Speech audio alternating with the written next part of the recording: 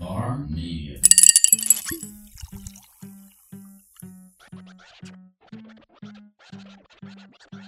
Welcome to another episode of the Local Podcast, a podcast about all things local, brought to you by the Wiregrass Local and Bar Media.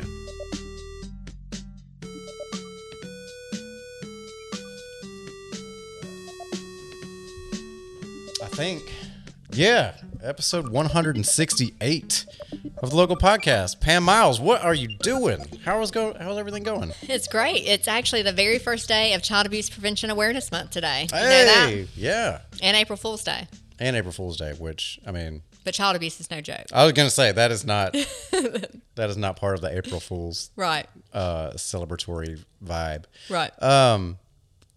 How is everything going in your world so far? It's been busy. It's been a busy year. You know, it's been a rough year for children and families, and I think just people in general. And so it's been nonstop busy, and we are just working like crazy to ramp up our prevention programs. Yeah. So that we can just make sure that families are supported and children are safe. For and sure. Needs are met in the community. So. Let's go back just a bit. You are from the Exchange Center from Child Abuse Prevention. Yes.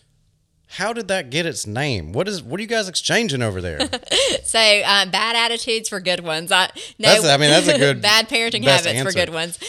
So we are actually the Exchange Club, which is a national organization. Their mission is child abuse prevention. That's their national project. Oh, I gotcha. And so the local Dothan Exchange Club actually started a child abuse prevention center in 1978. Oh, wow. Here in the Wiregrass, it was a club of all men. Mm-hmm. And they started seeing a lot of abuse stories in the papers, and they thought, you know, what would be great is if moms had a support group when they felt stressed out and overwhelmed, that they could meet together and talk and just kind of build a network, a community of people, like a support system. Which is kind of what the Exchange Club is in its own right. Exactly. And so they did that, and it's kind of grown from there. So what started off as Parents Anonymous has evolved through the years and had many different names, and we finally landed on the Exchange Center in 2010 when I came on as the director. Gotcha. And that's because there's an accreditation process. You can either be a nonprofit that's just kind of floating out there with not a lot of rules and boundaries, Yeah. or you can create an accreditation process to where there's a lot of accountability and oversight built in. Rad. And so in order to be able to do that, we became part of the National Exchange Centers, and so we can have that accreditation process and oversight for free. And you've got backup infrastructure, and you've got Absolutely. people to bounce ideas off and see what works in their market versus Yes. what would potentially work here. Exactly. And it creates a nationwide kind of networking Yeah, system. that's awesome. Yeah. You can never have too many teammates. You know Exactly, what I mean? yeah. Especially when it comes to child abuse prevention. Yeah. And, you know, this last year that has been really important because there's a lot of unknowns and a lot of things coming up that we don't know the answers to. And so just to be able to bounce some ideas off of other people that do the same kind of work we do in other areas has been great. Yeah. It's always good to know that you're on par with the other organizations Right. that are doing the same mission. Right. It's just, it's kind of, you need, while your mission is ahead of you, you still need to look left and right just to make sure everybody is we're still on the same road, right? Right. Right. And we then didn't veer sometimes off. just to commiserate with people, just like if it's been a really rough time and you're feeling overwhelmed with this, because this is really hard work. You know, we work sure. with abuse survivors, and we work with children that are at risk of abuse and some very serious situations, and we hear some really horrible things. And sometimes it's just really nice, especially as an executive director, to have other directors to talk to and just kind of process through things with. They kind of experience the same frustrations and Right. yeah, and maybe have different methods of communication for different kind of difficult personalities like myself. You can kind of drill down through. Right. So that's how it got started back in, what year was it? 1978. 8? That's pretty awesome.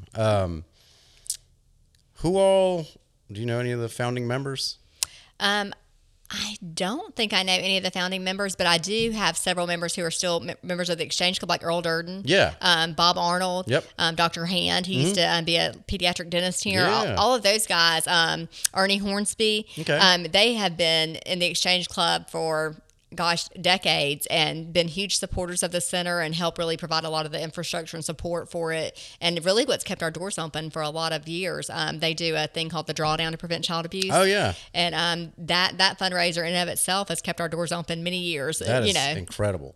Yeah. There's a lot of good dudes in that group. They asked me, I don't know who had the lapse of judgment that decided that I need to be the guest speaker one week at their lunch. Yeah. And I just went in there and kind of, I didn't really go into a lot of detail with a lot of what I do, just because a lot of what I do is very technical and digital. And when you are talking to dudes that started an organization in 78, they may not be hip to the lingo that I'm using. Right. Kind of glaze over. Yeah. And so I went in and I was talking about the local and why I feel like people are always seeking refuge from horrible news. Right. In my head. Like, that's how I see the world, is like, a lot of people just argue on Facebook, or a lot of people are bickering with family about who they voted for or who they didn't vote for, or why they like Alabama instead of Auburn, or vice versa, or whatever it is. And I'm like, let's do a publication that only focuses on people coming together, or people having fun, or finding their new favorite things, or let's try to squeeze the most out of life. Right. Instead of trying to choke life out. Right. I love that. That's great. Yeah. It's definitely an uphill battle. Yeah. Because obviously with everything, like with the pandemic and everything last year, and that's still kind of going on now. Like, it's been a very trying time for a lot of families. Right. And I can tell, like, for my household, like, it was a little weird for me because I had had surgery and I was laying in bed for 3 months. So I had that added weight in my head, like trying to navigate everything and still be productive from my bed, which is not how I operate at all. Yeah. I'm usually like the first one in the pool. You know what I mean? All over like, the place. Yeah. Yeah. Let's get it. Like, there's something we can do. Why are we talking about it? Right. We need to be doing it. And so, yeah, being trapped at home, you start finding out things, and this actually didn't really happen in my household because me and my wife are best friends and have been since we got together. I mean, way before we got together too. Right. But people start learning things, or you get that weird cabin fever. You know what I mean? Where, I don't know, maybe your wife hums or whistles or something, or your spouse or whomever. Right. Like, I don't know, cups on a table. I always had problems with that when I had roommates. Like, why are all your dishes all in one spot instead of in the cabinet? Right. But yeah, that wears on you. And if you don't do something with that negative energy, it's going to come out eventually. Yeah. And then you also put parents in the situation of like homeschooling their children. Yeah. And, from a parenting perspective, like, you can get your children to do a lot of things, but to sit down a lot of times and focus and learn things that you don't even know that well yourself, that can be really, really frustrating and stressful, and especially if you're not used to that. Yeah. It can be hard. And kids are going to do things for their teachers that they maybe won't do for you. Oh, 100%. And so it makes it a lot harder. That's one of the reasons I actually have an office. It's because if I am home, there's so many things that I can do there that are non-productive. Fun things, yeah. And, I mean, even my office life is a pretty fun place. Like, we've got drums in the conference room, so it's not like a stuffy, dry office necessarily. Yeah. But there is exponentially more focus going on within these walls than there are at home. Right. And, yeah, my wife being a teacher, too, of pre-K students. Oh, yeah. Trying to Zoom class for 4-year-olds. Yeah, not the same. Yeah, it's when the extra energy that takes for her, because you've got to bring it. For sure. Like, you have to really be a lot of energy. Host. Yeah, you are. And to hold their attention and not be there in person, you have to have like a whole nother level of energy. Yeah, you can get some puppets or something. You do. Yeah. And you've got to do a lot of planning because it's outside of your norm. So it's just really, I think it's taxed everybody to try to get outside the box and think of really creative ways to engage and connect. And then when you're stressed because you are missing all of those things, those social things that you get that give you relaxation and bring you joy. And you start going down that lonely desperation road and you're like, what am I even doing? Yeah, too much time to think. And then there's fear because, people's, jobs are changing and things are changing, and there's medical risks and medically fragile people. And everybody's glued to the news and you're just getting spoon-fed anxiety, basically. Yeah, so thank God for the local to give us some good, happy news, huh? Yeah. I mean, I feel like that was all patting myself on the back a little bit. That's not what I meant to do. But it's one of those things where, like, I listen to a lot of the same music, but, you got to change the record every now and again. Exactly. So that's what we try to do with everything that we do. Right. But with your project in particular, like, I'm drawn to anything to help kids. Right. Like, I had kind of I'll say questionable upbringing.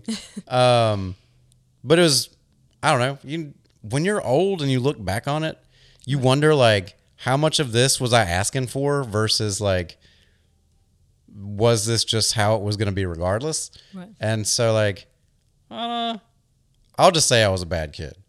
That's kind of the synopsis of everything. I don't know if the behavior came before or after some of the issues that I was having, but I don't know. But because I was a very wily kid, we'll put it that way,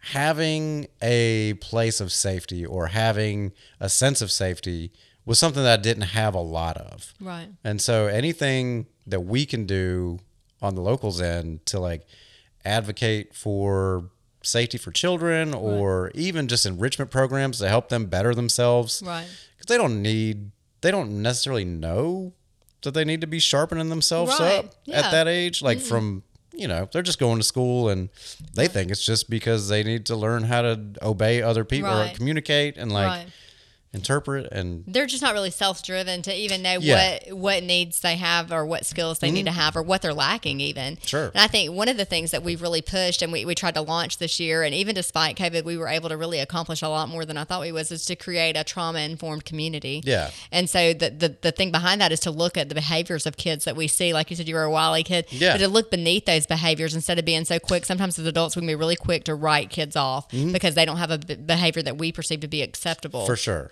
And so we label them a bad kid or that kid's going nowhere and you don't need to hang out with that kid, or I'm not going to pour a lot of energy into this kid in school, when really we should be doing the opposite. We should be wrapping ourselves around those kids and we should really be loving them unconditionally, and we should be empowering them in every way that we can. And we should be looking for what are the skill deficits that they have that they really need to be successful in life and to meet their fullest potential, because as a society, as a community, we should want every child to meet their fullest potential. Absolutely. Because we're going to be in this society with them, and our kids are. Yeah, those are going to be our doctors and our lawyers one day. That's right. And so if we want to really look at all the social issues that we have in our world, like with the drug issues and, imprisonment and crime and, just all kinds of people, unemployment even, Sure. A lot of times people don't get displaced from a job because they're not able to do the job, the technical part of it. It's because they can't get along with their coworkers, or they can't get along with their boss, that they can't take constructive criticism. So just really looking behind those behaviors to see what are the skill deficits they have so that I can build those up. And in order to create any kind of change, to teach any child, to get them to learn, I'm sure your wife will tell you this too, is it starts with having that relationship. Yeah, you got to know what motivates them. You got to showcase, like, you got to praise the good. Right. And reroute the bad. Right. And engage with them, because if I like you, I'm doing anything for you. Yeah, dude, we're homies. Yeah. Like, that's how it works. But if I don't like you, you're not going to motivate me to change. No. My brand of mischief was literally just anything it was kind of attention at first. And then I realized, like, I had moved here from out of state and my dad was back home in New York.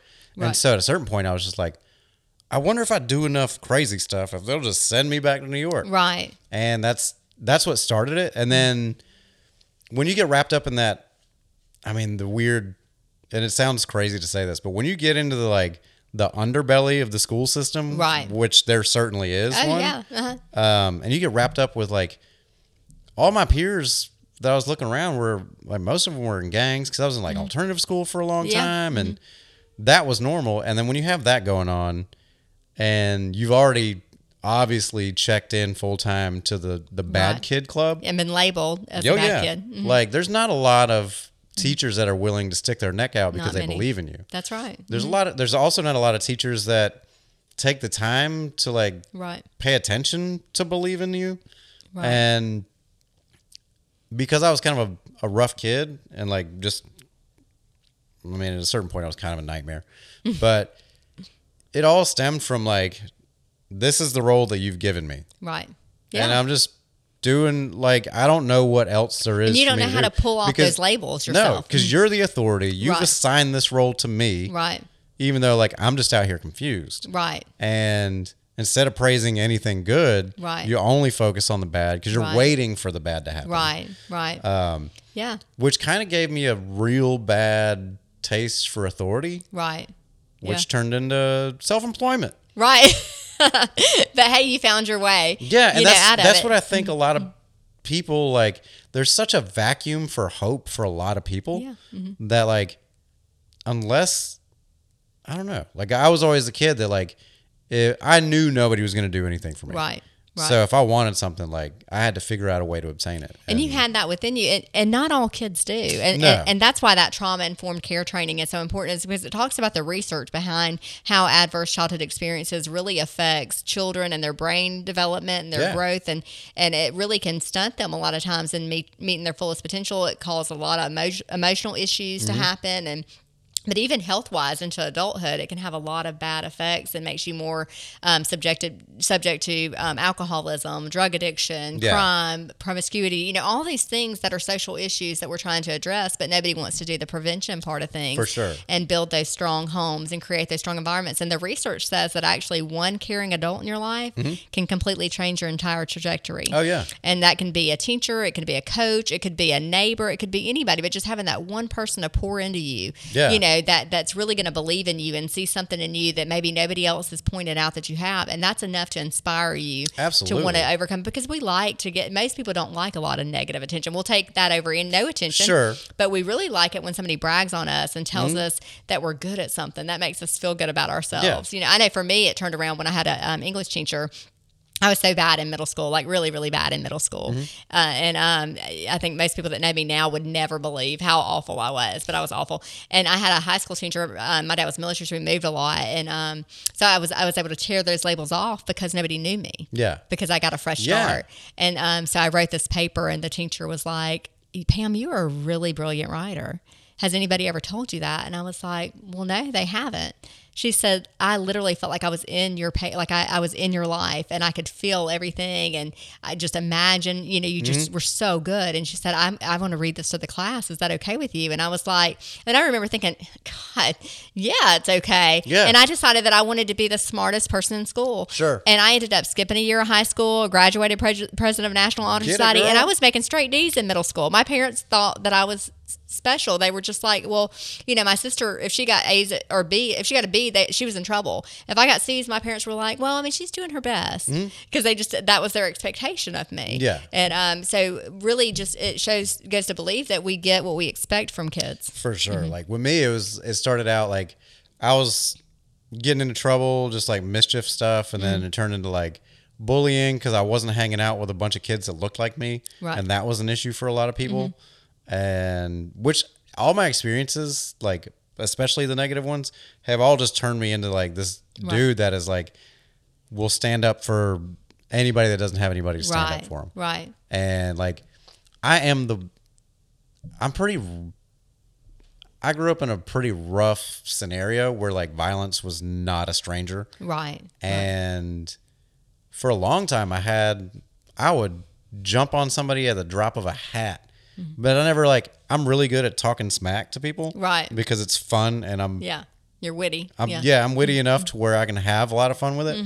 But I don't do that, and I'd get close and I'd speak softer, and then before you know it, there's trouble. Right. And when I was growing up, all that was so accessible for me as far as like being able to reach in there and pull this tool out that I had developed over the years. Right. That now when I'm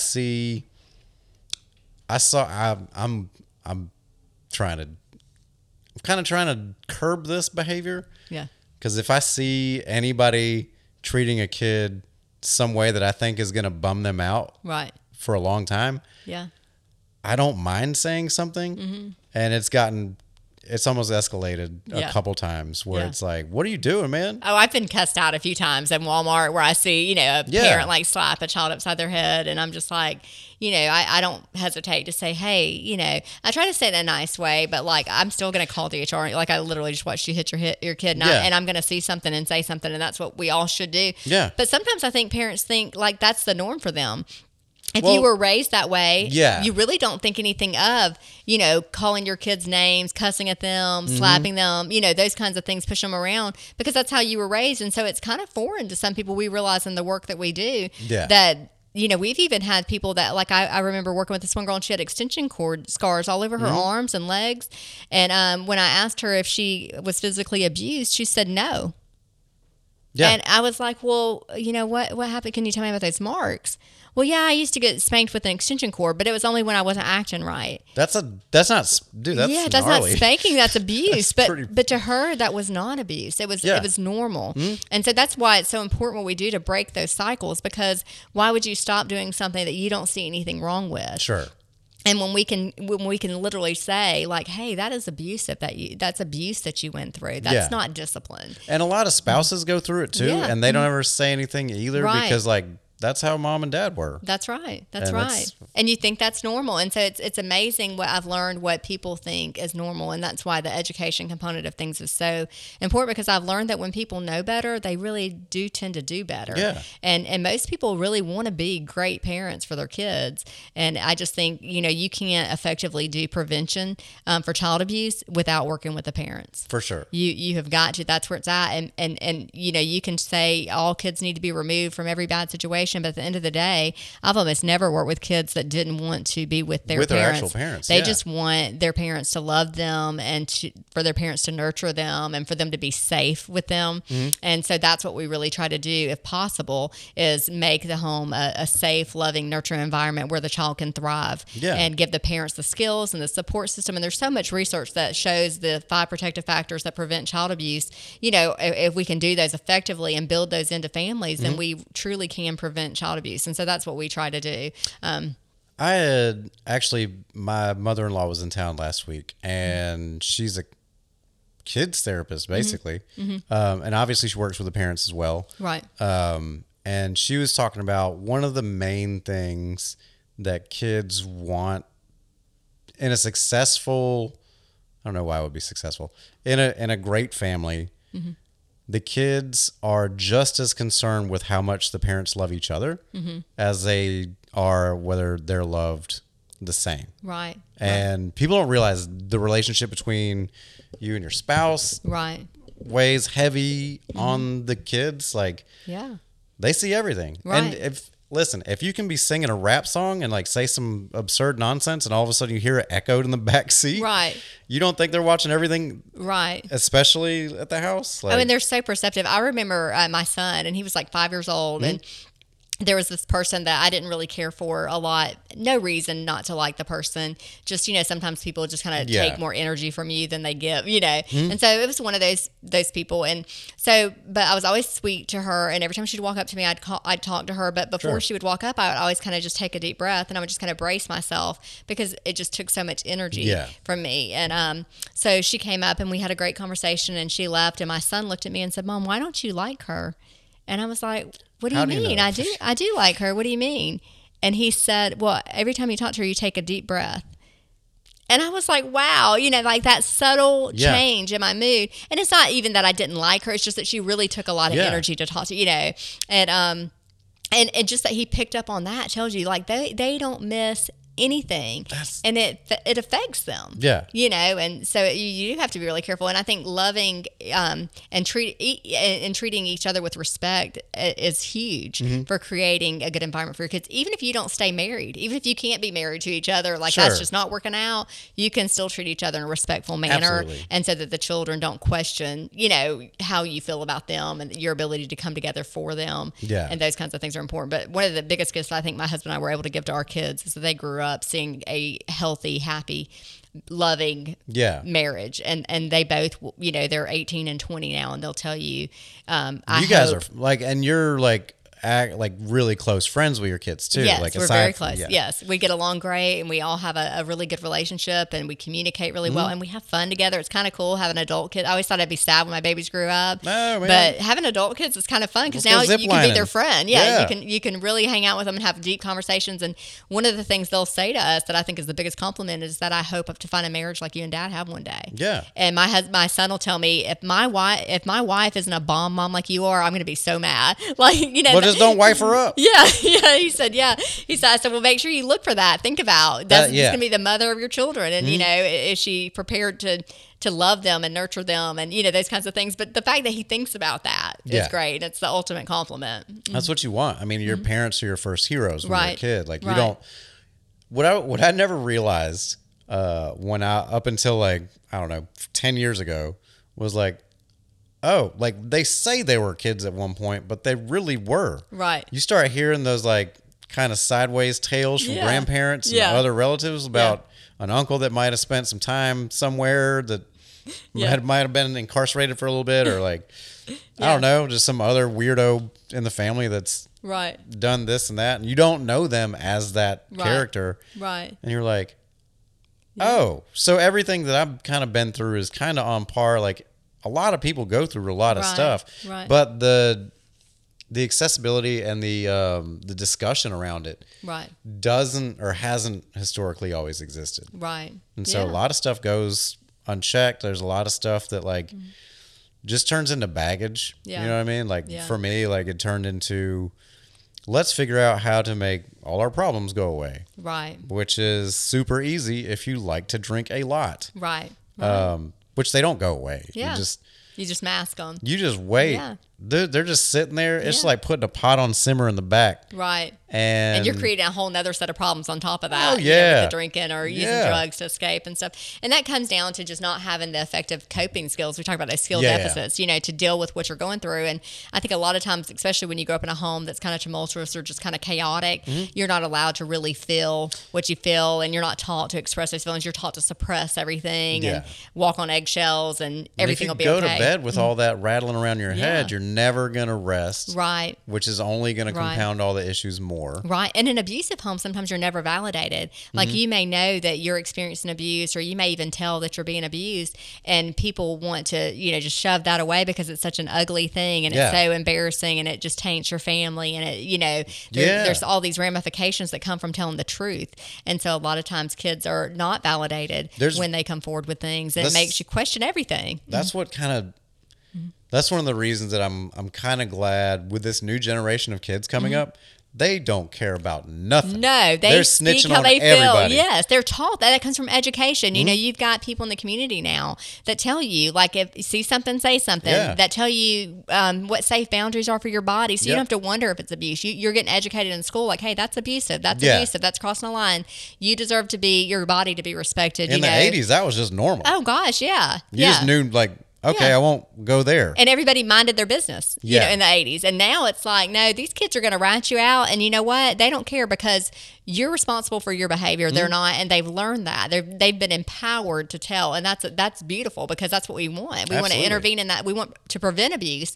But if we can't prevent it, we want to make sure that intervention happens a lot earlier in the game, so that you don't go 6 years being sexually abused with nobody knowing or helping you, or 6 years of being neglected and beaten and those exposed to domestic violence, and nobody intervenes because everybody's minding their business. There's, but kids now they're in touch with their feelings.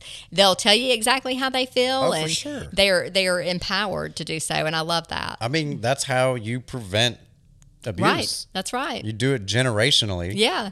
And my daughter was taught at a very young age because of me working in this. So both my son and my daughter were taught about safe boundaries when they were little bitty, like 2 and 3 years old, taking a bath. I'd be like, private parts are private, and they would, talk about their bathing suit areas being private. And so my sister and I were at Walmart, and my daughter would just randomly say things. And I remember this lady saying, "Oh, you've got the prettiest blue eyes." And my daughter looked at her, and she was like 2 years old, but she talked like a grown up. And she said, at my house, we don't say stupid, we don't say shut up, and you do not touch people's privates. Well, and the lady was like, well, all right. And my sister said, why do you teach her that? And I said, well, I'm telling you what, if you were a pedophile, you would know to stay away from this little girl, because she's going to rat you out. Yeah. She knows what her boundaries are, and she feels perfectly confident. Sure. And they would sing the song like, stop, don't touch me there. That's my no-no square. And we used to laugh, but we made it like a daily, it was conversational. Yeah. And but they were very aware of what their boundaries were, and that they deserved to be respected, and that no matter what, if anybody crosses those boundaries, you can tell, and it's always safe to tell. Yeah, it makes total sense. So it wasn't embarrassing to talk about, when they were older, because we talked about it from little on up. Yeah. You like to preserve their innocence, but if you don't, educate them, then sometimes they're at risk. Sure. I've seen, you can pull up any documentary from kids in the 70s and 80s where they're just like little Johnny's going missing. Right. Trying to deliver some newspapers. Right. Yeah. It's crazy too, like in this day and time where there's so many reports about human trafficking. Right.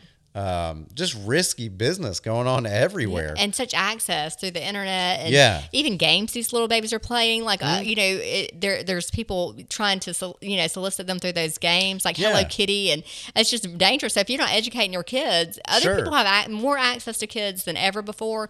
And the really scary part is that the people that they're most at risk from aren't strangers. Yeah. Statistically. Yeah. It's and so the they're people not that you looking trust. behind them. They're looking at whatever they're looking at. Right. And then there's a lion on their back. Right. So exactly. So you have to educate your kids, and you can make it where it doesn't feel like you're, taking away their innocence. For sure. But it empowers them. That makes sense.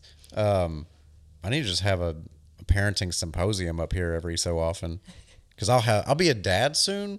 And so like, that's one of those things where I'm like, let's ask everybody their parenting advice. Yeah. And then like throw some in the trash because they're going to like spare the rod, spoil the child. I'm like, yeah, I get that. But also like, what if you wear that rod out and then have to go get like 3 more? Right. And one thing somebody told me about that, and I thought it was beautiful, and I loved it because I teach parenting classes a lot, and that I'll always hear that scripture.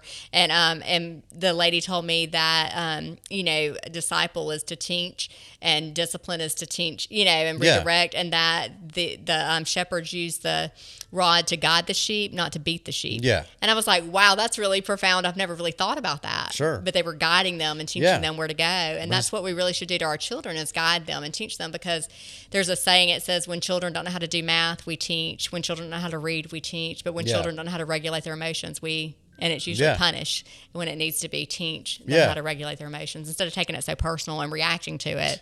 Yeah. Kids are so confused by default. Yeah. Because even as adults, like, it's a lot to learn. Yeah. Like we're still learning. Yeah. You're just like, wait, what? Yeah. How did I get here from what? Wait, where was I before this? Yeah. And you're like, I'm 45 and I'm still trying to get my emotions in check sometimes. Like, oh, for sure. Learn how to just process things and different ways to think of things. And so you can imagine for children. Yeah. It took me to do it. Like, I gave up drinking for Lent a couple years ago, which was a huge mistake at the time, because like everything came out. Yeah. All that stuff that was in that pot on the back burner. Right. Boiled over. And I was like, yeah. That's what I've been doing this for. Right. And like, it all made sense at that point. Like, I was just like, all right, let's clean this closet out. Yeah. See what's in here. Which is scary. Dude, it sucked. Yeah.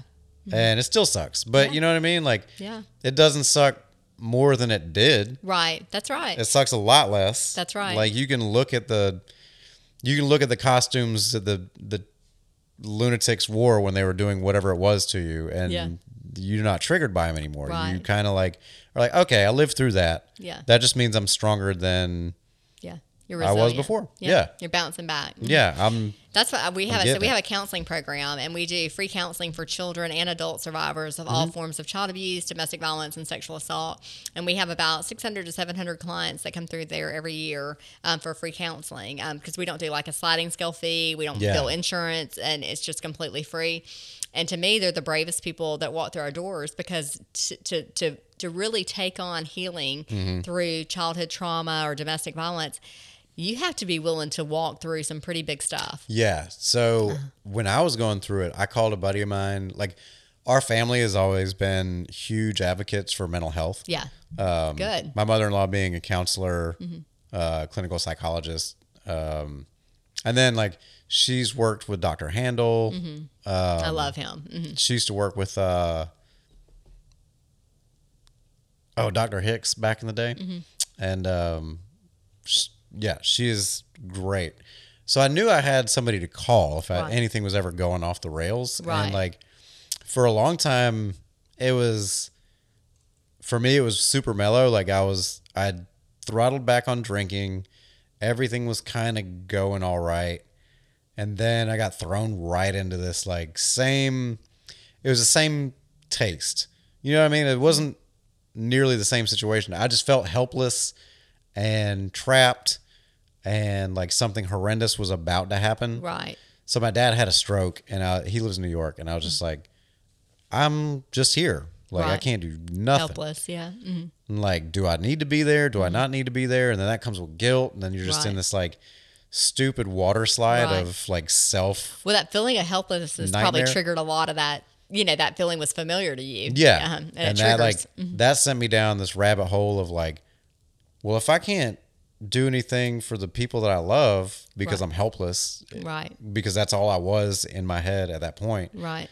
I was like, well, what's even the point of anything? Yeah. And then that's a slippery slope. Definitely. And then, like eventually, like I was lashing out at people, like just getting out of hand. Like I'd punch things, and self-harm was one of my vices as I was growing up, and dove right back into that. That's like I'd very never common. left. Yeah. Like I was like, what are we doing? Well, I thought we stopped this. And I ended up having to go. I wanted to, and I had a session this morning. I ended up going to a counselor, and we started EMDR therapy. Oh yeah. Like eye movement desensitization rehabilitation, I think is what it stands for. Yeah. And very great research. It shows that it's highly effective. And basically it just mimics REM sleep. Yeah. Which is when you're supposed to rest and process through your day and right. get everything compartmentalized, or however that works inside your head to where you can make sense of everything. Yeah. And I never did that. Yeah. I never slept. Yeah. From the time like I was a kid even till like now, like my sleep is not ideal. Right. Like I have sleep trauma aids. puts you in a hyper sense of arousal all the time. Yeah. It's basically where you're in that really limbic part of your brain, and it's like survival mode all the time. And so you're always looking for when the other shoe's going to drop. And, it's about pure survival. And if I don't get this done now. Right. It'll never get done. Right. And that is such an exhausting state to be in your mind. That's how I work. Yeah. Like I'll go, I have to force myself to take lunches because I won't. Right. Like if I have coffee and water, right. I'll be here till next week. Yeah. Like I'll settle on in. And it's always one thing after another where it's like, oh, well, you got this done. Well, while you're here or while that's printing, let's go start chipping away at this. And before long, like that's almost done. And you're like, well, there's still daylight out. Right. But you don't know if it's today's daylight or yesterday's. Right. We've started doing, offering for our clients trauma-informed yoga. There's so much research around how healing yoga is for the body. And because one of the things that we say, even if you can't, a lot of times when abuse happens before you can even put things into words, that trauma, your body holds on to that. And so for a lot of trauma survivors, Dr. Vanderkalt will talk about, he wrote a book called The Body Keeps Score, and he talks about how some of his clients could hold something that you would recognize in your hand, like a key or a golf ball, and you could close your eyes and you could say, oh, I'm holding a key. Well, a lot of people are so disconnected from their body as a form of survival, which is an adaptive survival skill. So they can't even recognize what they're holding in their hand. And just trauma kind of, brings that out. And their survival mode is to detach. And so when you do yoga, it really brings you inside your body, and it helps you to regulate and to really learn what it is to just find that state of calm, because you're used to being in that hyper-arousal state of survival. And the research was just phenomenal with that. And so we've started implementing that into our practice, into what we offer for our trauma survivors, and it's really had great outcome measures. And we've started also offering it to providers, social workers, counselors, teachers. They can come for free on Tuesday nights at 5:30 at Wiregrass Church and do the trauma informed yoga, because when you get that vicarious trauma, it's really important for you to learn how to find that calm, and regulate your body, There's always been this ongoing joke where like I won't hug people. Yeah. And like Peter Wong was in here a few months ago, and we were talking about how like my love is like verbal. Yeah.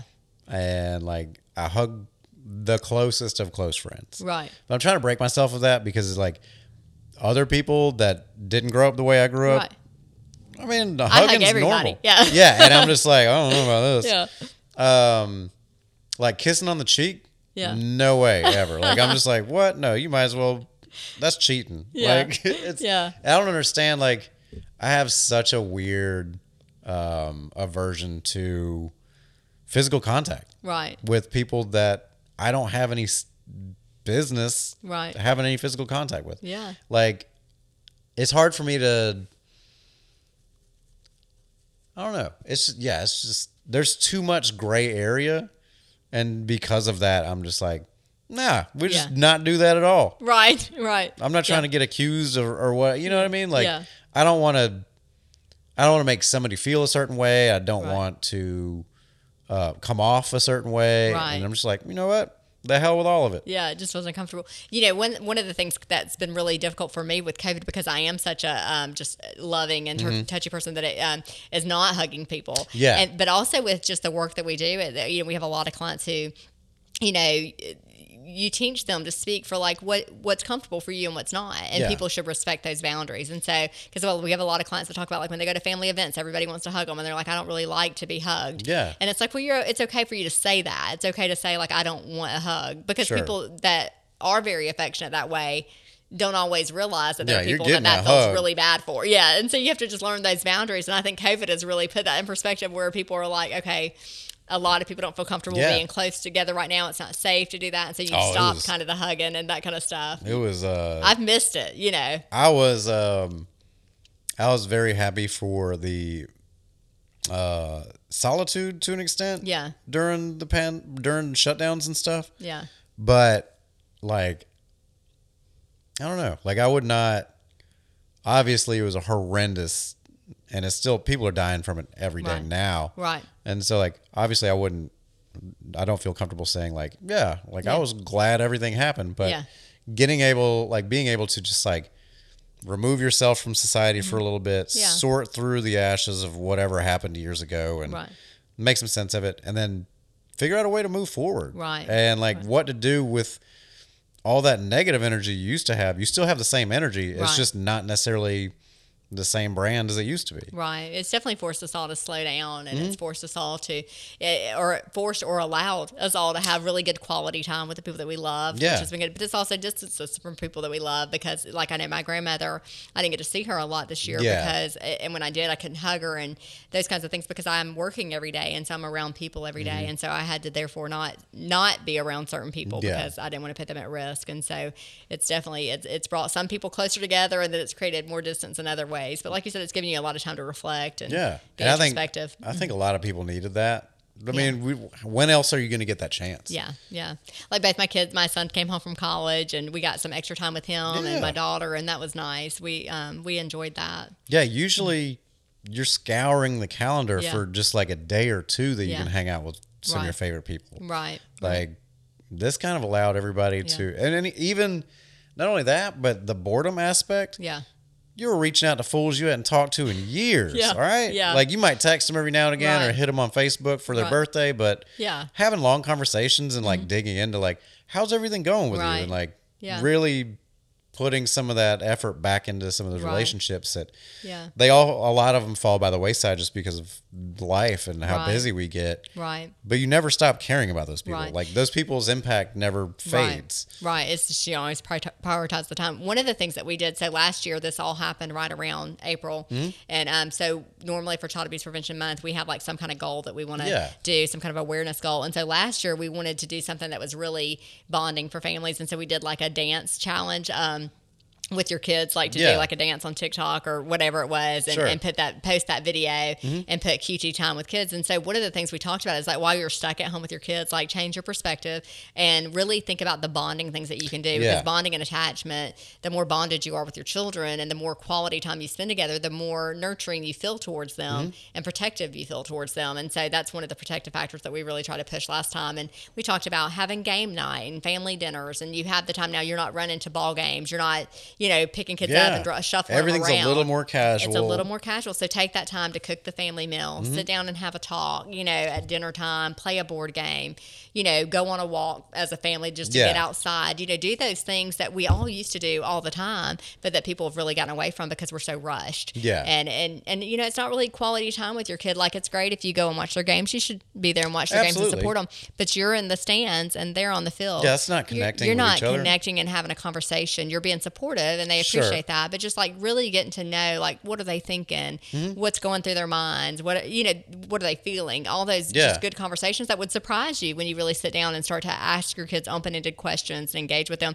And then learning like those dances, it's funny, you're laughing the whole time, especially when you're old and they're young, because they're breaking it down and you're like literally just trying to figure out what they're doing, and you're like 10 steps behind every time, and it's funny, you're laughing at yourself, and it's good bonding time. So I feel like a lot of parents don't engage in that manner because they think it's going to embarrass them somehow. Right. And like, if you can't cut loose with your kids and like, you're just an old stuffy rascal. You know what I mean? Like, and you know, the fun thing about cutting loose with your kids is it embarrasses them. Yeah. And that is one of the most biggest gifts of being parents, a parent. Yeah. Like if you can embarrass your children, you know. That's the dream. Yeah.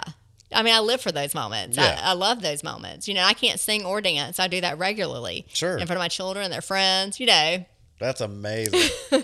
I'm trying to be a part of that family. Yeah. That's one of the things where, like, for me, I never really wanted to have a family of my own. Like, I was just so, like, I was like, well, it wasn't rad for me. Right. I don't want to roll the dice for somebody else. Right. And eventually I was like, once I had gone through a lot of unpacking and like reconfiguring of ideas, I was like, well, if there's like, I looked at how I felt about my nephew, which he's super rad and like, I love him to death. Yeah. But like and it's weird, like I don't love easily. Right. You know what I mean? But like with him, he just showed up and I was like, oh, it's a natural that's feeling. what that is. And like realize like, oh, if I can create that for myself instead of looking for it in other people that are going to disappoint you anyway. Right.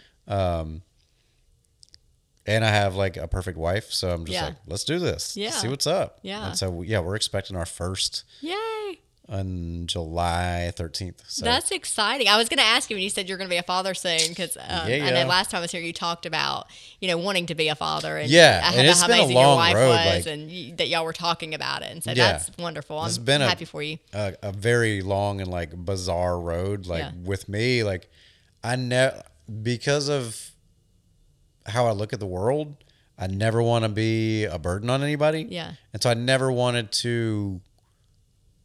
There's a lot of things that I wouldn't allow myself to even entertain the idea of because, like, oh, that involves not just you. Right. And you might let them down or they might let you down. And I don't know if you can go through that again or, you know, but then I mean? look at what an amazing husband you are. I love the way you talk about your wife. I think that's beautiful. That's the way every husband should talk about their wife. Yeah. Homie for sure. And so, you know, obviously you have a huge capacity to love somebody and to really see the best in them and embrace that, you know, so I think that's the foundation for being a great father as well. We've been together for doggone almost 12 years. Yeah. Wow. And we've been married for, I don't know, 4 or 5. Yeah. So I mean, it's one of those things where like I knew the type of person that I should settle down with. Right.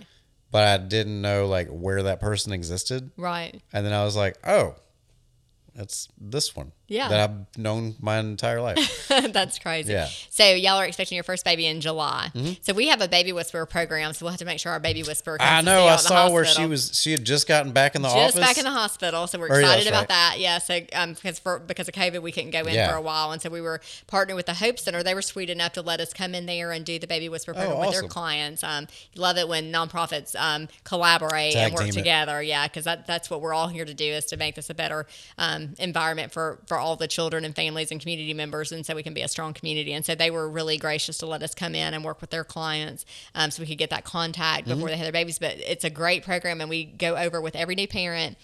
Our social worker goes in the hospital room and meets with them, and they go over the 5 S's, Dr. Harvey Karp's 5 S's on how to calm a crying baby. Okay. And it talks about, we get the dads and we teach them how to swaddle the baby and different tricks and tips to get them to sleep and to not cry and to feel, you know, safe and those kinds of things. And we talk about the science behind that. But then we also talk about what a lot of parents don't think about, which is the brain development. Yeah. You know, when you think about a child's brain, a lot of people think when they're little, we talked about them not noticing things. Well, 80% of their brains develop by the time they're 2 years old.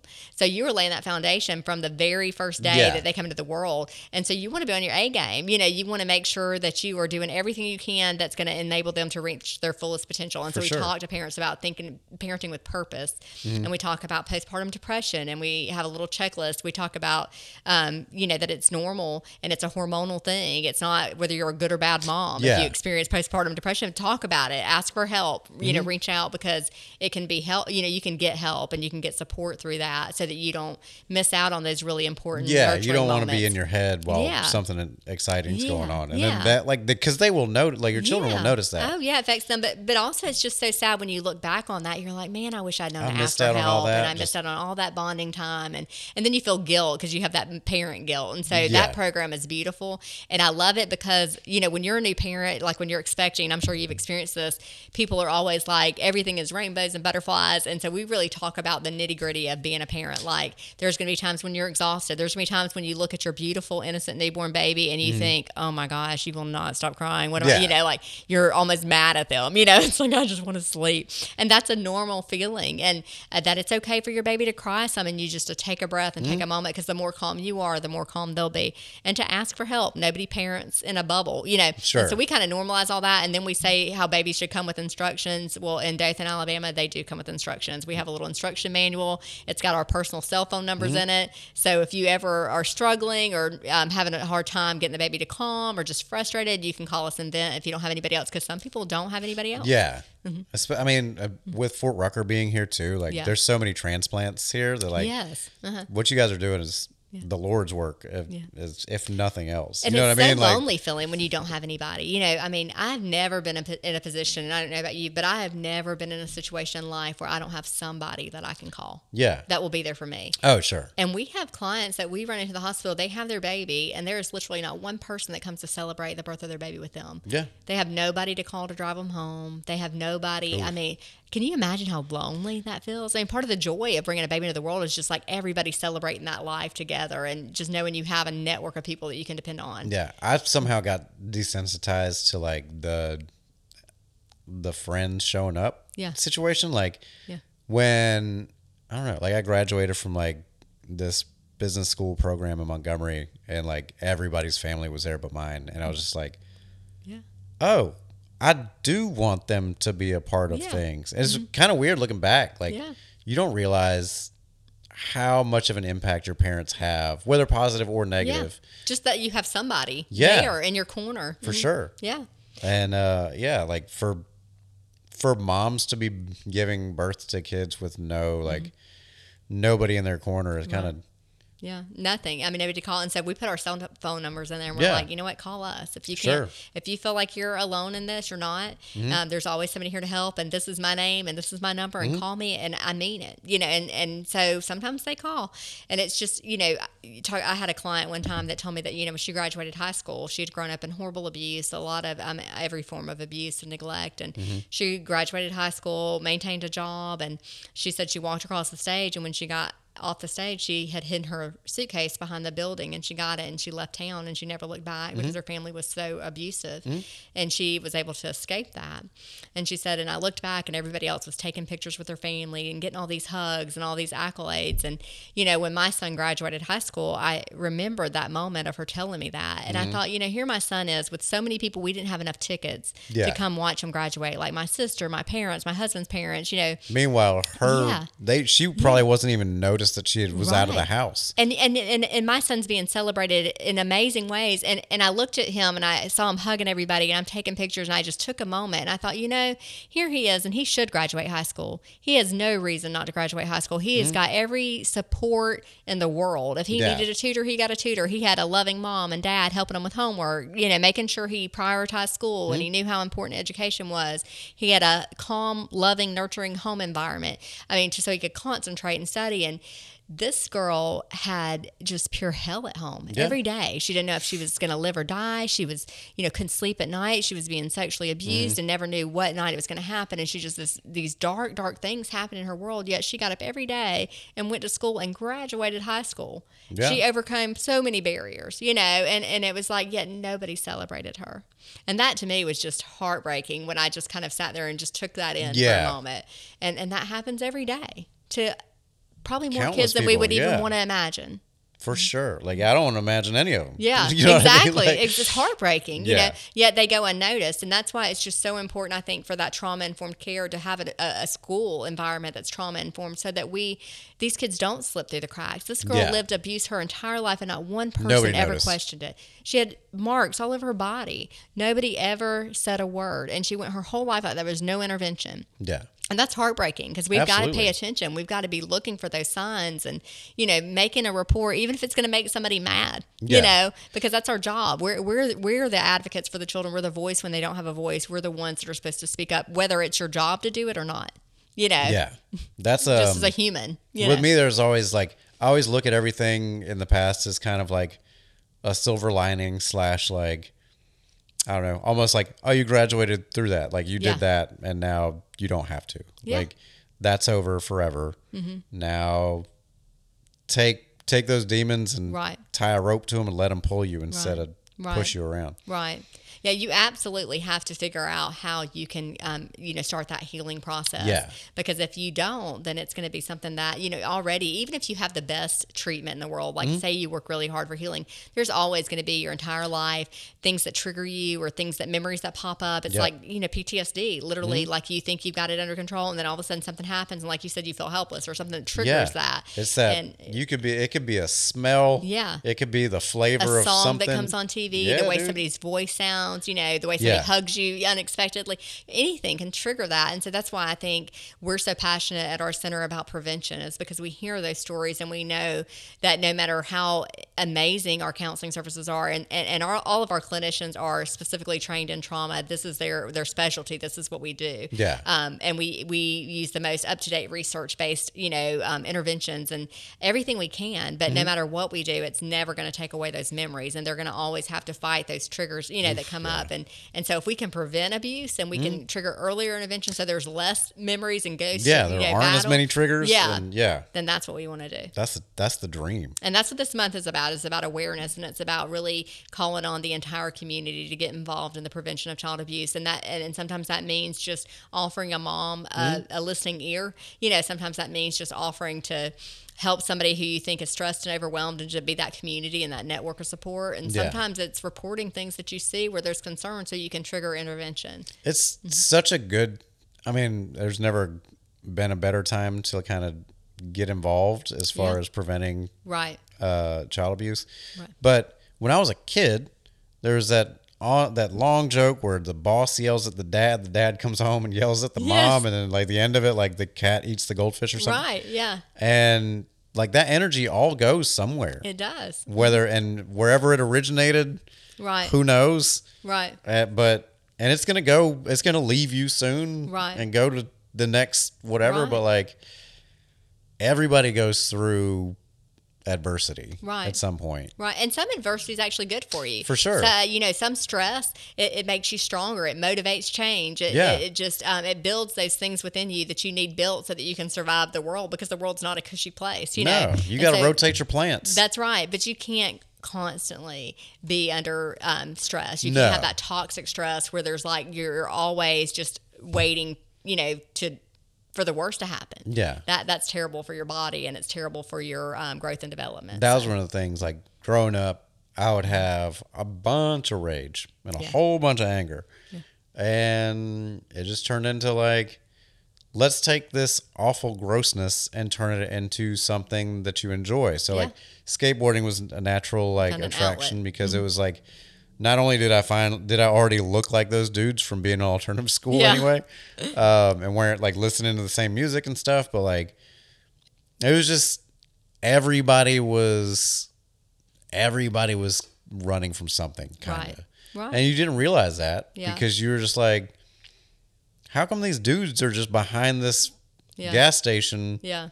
Breaking bottles and riding skateboards. You're not going to talk about it with each other because you're trying to escape it. You're trying to just pretend it's not happening. Yeah. And so, like, over the years, I've kind of let some of my friends know, like, the exact, like, all the craziness that I've been through. Mm-hmm. And, like, none of them had any idea, because none of us were there to let it out in that manner. Like, we were there to, like, get some energy out for sure. Yeah. And, like, just pour it into art, pour it into athletics, or just anything. That's the beautiful thing about the arts and athletics being in our school systems, and why they're so important, is because for a lot of kids that are in trauma, that is their escape. You've got to have something to put that energy into, or it's not one of those things where like, if you don't play this, then you're going to be addicted to this. Like there's never like cut and dry way to look at Right, exactly. But it's a great opportunity Absolutely. to kind of process through that and just have that escape and find something to pour yourself into. And it's even more beautiful when you have a coach or, a leader and that really sees that you need them to pour into you. Yeah. That really helps a lot too. That's that one caring adult component that can really change your trajectory, forever. For sure. And you got to hang on to those people. Yes, definitely. Because they are the best. Yes. You guys are in the middle of fundraising, huh? We are. Yeah. Great time to be raising money. I was going to say, no, yeah. It's not April. This is not an April Fool's joke, by the way. We're really trying to raise some money. Yeah, really. What do you got going on? So we are doing our annual superhero 5K run to prevent child abuse, and it has a 1 mile fun run. Yep. It was the way that I could come up with that we could have a very light way to raise awareness to a very serious cause. Sure. Because when you talk about child abuse, people's faces glaze over, they stop making eye contact, and they try to avoid you at all costs because it's deep and it's horrible to think that this happens in our communities, but the fact is that it does. I told you earlier how many counseling clients we have a year, who are survivors of abuse, and that's in our area. Yeah, that's two people a day. Yes, and our statistics, like our referrals, went up 48% this year. 48% this year. That's a pretty big jump. If my stock portfolio went up 48%, I'd be ecstatic. I would be asking you for money 100%. right now instead of everybody. I'd be like, hey, Justin, you had a 48% increase. You're going to have to hook me up. Well, it was only 50 cents, but. But it's just, so we are just trying to bring families together and encouraging people to come up and be a community of superheroes for kids. And I'm going to tell you, just the presence of having that many people gather for the prevention of child abuse is a powerful thing to survivors. All sorts of different people too. It's not just parents. It's not. It's people on all sides of fences. Yes.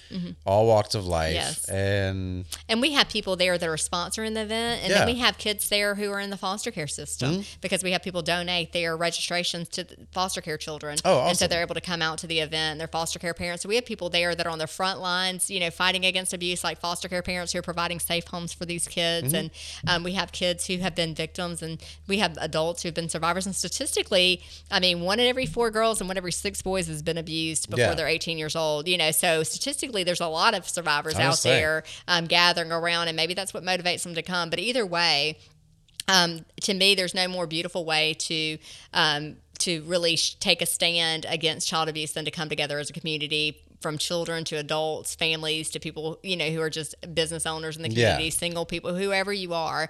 This is a great way to come together and really just make a showing of effort for taking a stand against child abuse. You can run, you can walk, you can register and sleep in. If that's what you want to do, get that T-shirt that says "I'm a superhero for kids." Black Panther's our superhero this year. Mike Smith's Automotive Group is our title sponsor this year. Oh, awesome. And I was joking about the fundraising because let me tell you, I have been blown away with the generosity of people in this community and how they have sponsored this event. I literally just met Melinda Sykes. She owns Wax in the City. Oh yeah, and she's great. Said, she's wonderful. And I said, hey, I'm going to send you over just some sponsorship levels. And she's like, hey, you know what? I'll do it. Didn't hesitate. And, at the highest level of sponsorship, just amazing how people have really seen the need because they know that they can imagine that abuse has increased through this pandemic and they can see the need. Whereas I think used to, before the pandemic, people could easily ignore abuse and neglect and pretend it wasn't happening. And now it's kind of in your face because it's in every paper you pick up. Social media, you don't have to scroll far before you see this horrible case that comes up on your feed. Change.org emails me like 3 times a day for petitions. That's right. So I think I love the way that people in this community, businesses in our community, but also just realtors. We sent out a thing for realtors like, don't you want to create safe homes? Yeah. And we had like 6 responses in an hour saying that, Coldwell Banker and, stepping up and just saying, We'll do it. We want to make safe homes for kids. Absolutely. So whether it's restaurant owners or salons or car dealerships or whatever, everybody's just kind of coming together. The mayor, Saliba, everybody's just kind of coming together to be a superhero for kids, and I love that. It's a great way to get involved, and this funds all of our prevention programs because you can find money and grants, and people will write you into their budgets for intervention because it's crisis-driven work. Yeah. But to get to get investment in prevention is really, really hard. Yeah. And that's what this money funds. It's a community that's saying, hey, we want to prevent children from being abused. We want to have strong families in our community. And that's important in every aspect, every facet of our community. It's important to have safe homes and strong families. Absolutely. I mean, that's what makes a community. Yeah, that's right. Nobody wants, like, if I knew that there was one town in America that was just the capital of abuse, right, probably not going to go. Right. And I'm definitely not going to settle down there. Right, right. So yeah, the safer we can make our homes. I mean, everybody doesn't necessarily understand all the time how close we all are. Right. Like, there's a reason that, like, you and I are alive at the same time. Right. And I really find, like, I'm not a super spiritual person necessarily, right, but I do, like, understand that, like, sometimes you are provided the antidote for whatever you're suffering from. right, right. And for a lot of kids, like, you guys are the antidote, especially for a lot of unborn kids. Right.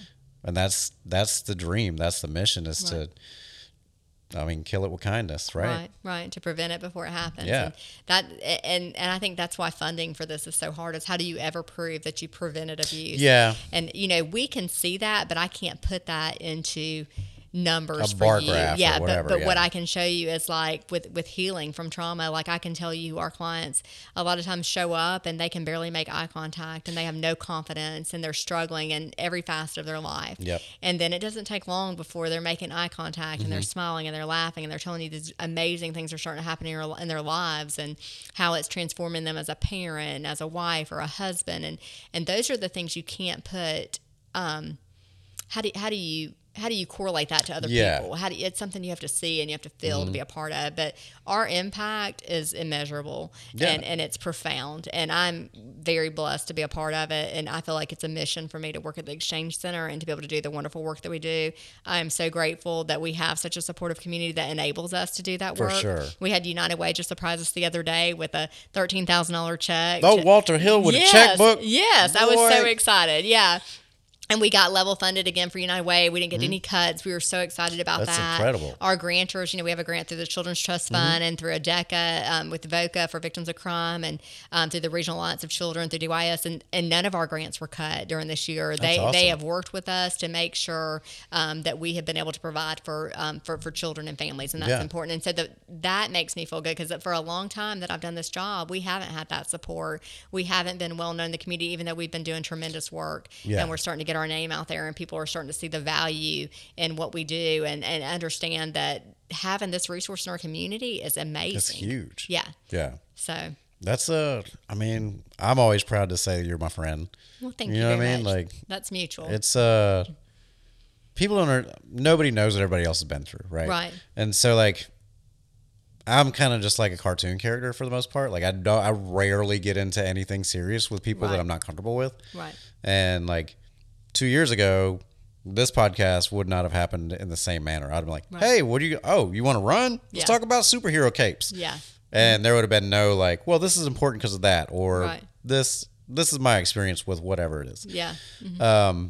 But yeah, with, like, being able to know that there are people in your corner that recognize, like, and respect everything that you've gone through, and people don't understand, like, how important that is to the individual. Right. And yeah, dude, like, I'm always going to be here for you guys if you need anything. And thank you very much. Whatever we can do to help you guys. And being a dad, dude, yeah, right. Man, that's going to change everything for you. Yeah. I mean, you're going to look at that sweet little innocent baby and you're going to think, man, I'm going to do everything in my power to make sure that you are always safe and loved and nurtured. Yeah, I'm already like that. Yeah. Like, it's going to blow your mind. The love that's going to, like, I know you're feeling it now, but man, when you lay eyes on that baby and you just, like, you and your wife, it's going to blow your mind. There's nothing in the world like it. I'm worried I'm just going to quit working altogether and just hang out with her. And just, like, literally look at the baby. It's crazy. They don't even do anything and you just find yourself just staring at them. Yeah. Yeah. I mean, I've got a beautiful pit bull at the house. Yeah. And I'm bad about doing that with her. Yeah. And, like, she's literally doing nothing but sleeping. Yeah, this can be next level. Yeah. Yeah. Might have to get some goggles, some aversion goggles. And you're going to be impressed with every little thing. Like, did you see him blink? Dude, I know, and that's so annoying, too. Like, that's my least favorite thing about social media is, like, Little Joey Yeah. didn't pee on his shoes today. Yeah. And I'm like, that's not an accomplishment. Right. What are we doing? Yeah, that's going to be you in a year. Yeah, I'm going to be celebrating the most mediocre of tasks. Like, that's right. Put her first fork back in the drawer. That's right. Popping that's bottles tonight. That's right. I can't wait. Yeah. Well, if there's anything else we can do to help you get the word out, we're always here. Thank you. Anytime you want to come talk some nonsense or not nonsense like today. Okay. Well, just hit me up. I'm always around. Well, thank you. I appreciate this. Thank you for helping me raise awareness. No problem. Today's the day. Yep. Thank you for coming in. Thank you for having me.